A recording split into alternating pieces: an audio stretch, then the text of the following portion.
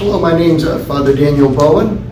I want to share a little bit with you about the Eucharist and what it means to me, and some things that perhaps can be helpful for you in coming to grow in appreciation and love for our Eucharistic Lord. So just to share a little bit, I was not born and raised Catholic, so the Eucharist was something that I had no conception of for the great first portion of my life. And it really wasn't until I dated a Catholic girl that I was able to be exposed to this great gift to mankind. As a Catholic girlfriend, she said, one thing we do is we go to Mass. So I went to Mass with her, and of course there, I'd heard the Word of God before. I had some familiarity with the Bible. So the liturgy of the Word was something that was not new to me, but the liturgy of the Eucharist was something else. And then she explained to me how the bread and wine, when changed, became Christ. That really intrigued me. And there was something that I couldn't quite put my finger on that. And then only did she introduce me to the Holy Sacrifice of the Mass, but then she also explained to me the concept of Eucharistic adoration. And so she would bring me to the Eucharistic chapel and there help me to understand the importance of adoring our Lord. So that was really my introduction to our Eucharistic Lord and the Most Blessed Sacrament. And, a visit to the Blessed Sacrament is really just that. It's an encounter, a conference with our Lord, right? Of course, we're all in service of Jesus Christ as his disciple. And that first encounter that I had with our Eucharistic Lord is what caused me to want to go forward into becoming a Catholic. So in growing that relationship with our Lord, being in service to Christ as a disciple, it's the place where we encounter him uniquely and completely is in the Eucharist.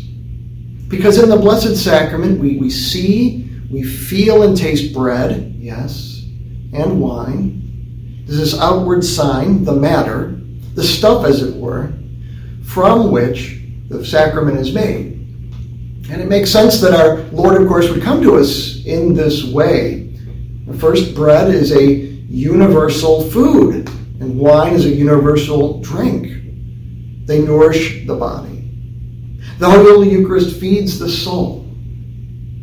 And then secondly, this bread and wine, through the prayers of the priest, by the act and grace of God, these bread and wine are changed into our flesh and blood, human flesh and blood.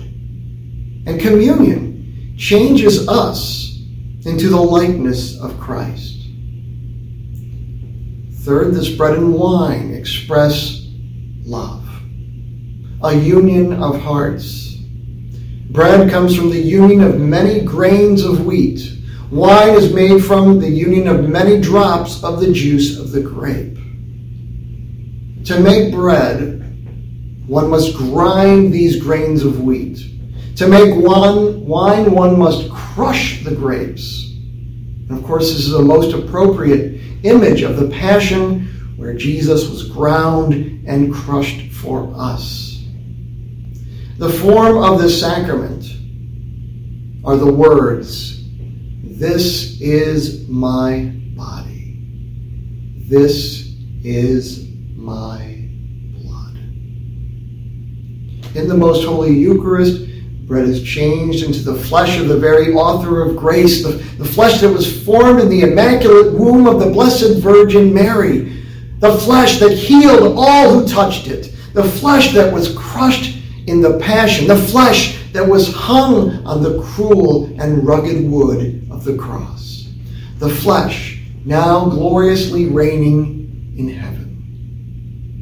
My friend, in the Eucharist, wine is changed into the blood of Christ, the blood that is one with his sacred body, the blood that was taken from the virginal veins of his mother, the blood poured out for us in the Passion, the blood, the most precious blood that is all-powerful, one drop of which will wash away all the sins of the world. In the Eucharist, we also have the soul of the Son of God. The soul that lived on this earth, the soul now glorious in heaven, the soul, the beautiful, sweet, and perfect soul that went out to the sick and the suffering, that ate with the thoughtlessness and indifference of men and women, that was wrung with grief and the agony of the garden, the soul that rejoiced, the redeemed, who he descended to free from death, the soul that rose victoriously on the third day.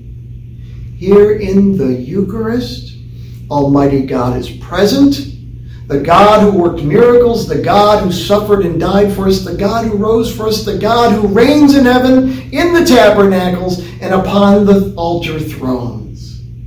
Only the one true God could have thought of coming to us and staying with us under the appearance of humble bread and wine, multiplying his real presence all over the earth for all time. Think of it. Flour and water and the juice of the grape are the means that God uses to come to us and to stay with us. We have, as Christians, as faithful Catholics, the privilege and duty of calling upon him at any time. However, too few of us avail ourselves of this great privilege. Why? Is it a lack of faith? Is it a lack of love? Let me encourage you to make a visit to the Blessed Sacrament, to make a daily visit. Think of it. You are going to talk to Jesus. No two people have the same things to talk about. Prayer books can help, yes, but not always in the deepest of ways.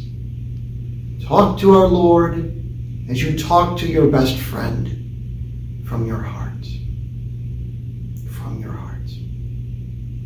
Don't let the devil delay your visit. You can always do that later, whatever it is. No, come and see our Eucharistic Lord. And upon entering the church, realize that you are in the presence of one who knows you better than you know yourself. Make your genuflection thoughtfully and lovingly. You might even say, I adore thee, O Jesus, and I love thee.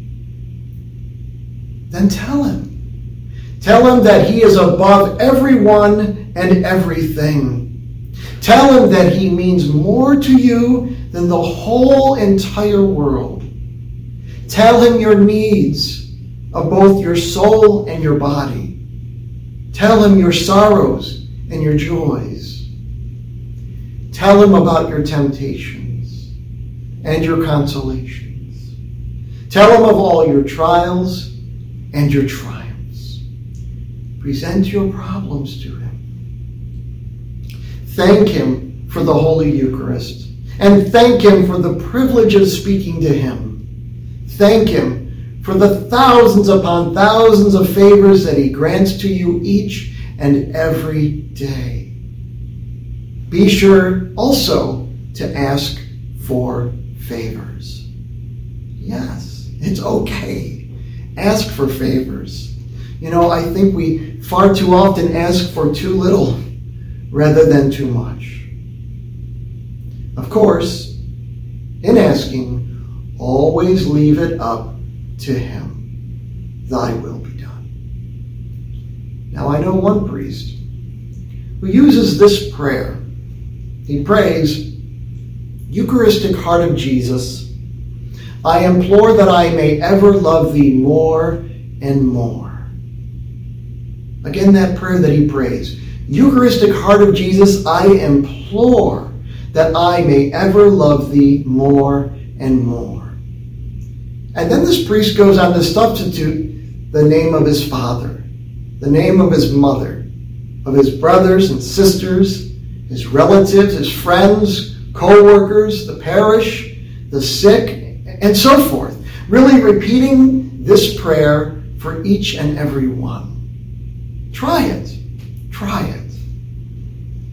Be sure also then to beg pardon for the neglect of our Eucharistic Lord, for your failure to visit him often, for the neglect really of the world.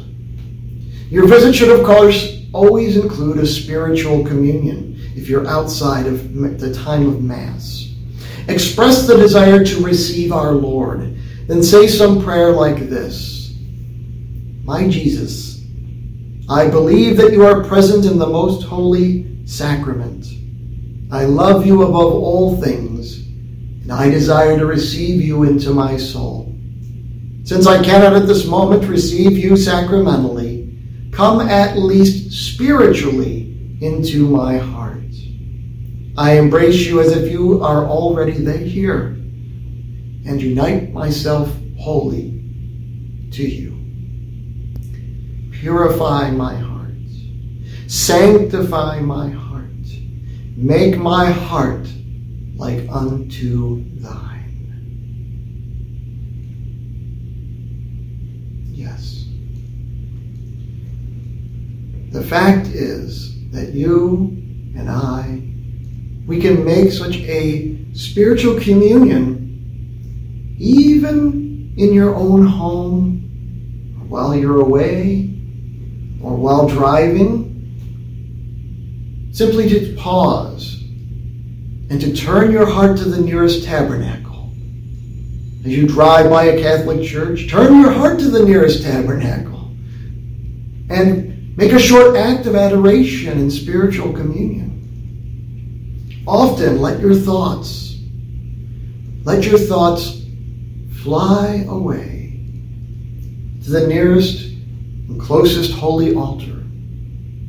Give these little proofs of your love for our Lord throughout the day. Do it continually every day throughout your entire life. And then you can be sure of Jesus Christ's love at the end of life. The Blessed Sacrament, the most holy Eucharist, is the source and summit of our faith. Fan that flame. Feed that faith. Feed that faith with frequent, fervent visits to our Eucharistic Lord by loving spiritual communions, by thinking of that moment when you will receive him in the Eucharist for the very last time, knowing that death will introduce you to your loving Lord, no longer veiled in the Blessed Sacrament, but face to face, in the presence of him whom you served, whom you visited, and whom you received here on this earth. My friends, now we see not, then we shall see. We shall see and be with our Lord Jesus Christ, face to face, forever, with the Father and the Holy Spirit and all the angels and saints. It begins right here, right now. Make that priority to thank God for the Eucharist. Eucharist, which itself means thanksgiving. Be thankful from a grateful heart for our Lord, who humbles himself to be with us in this way for every moment of our life. Amen. Praise be Jesus Christ in the most blessed sacrament.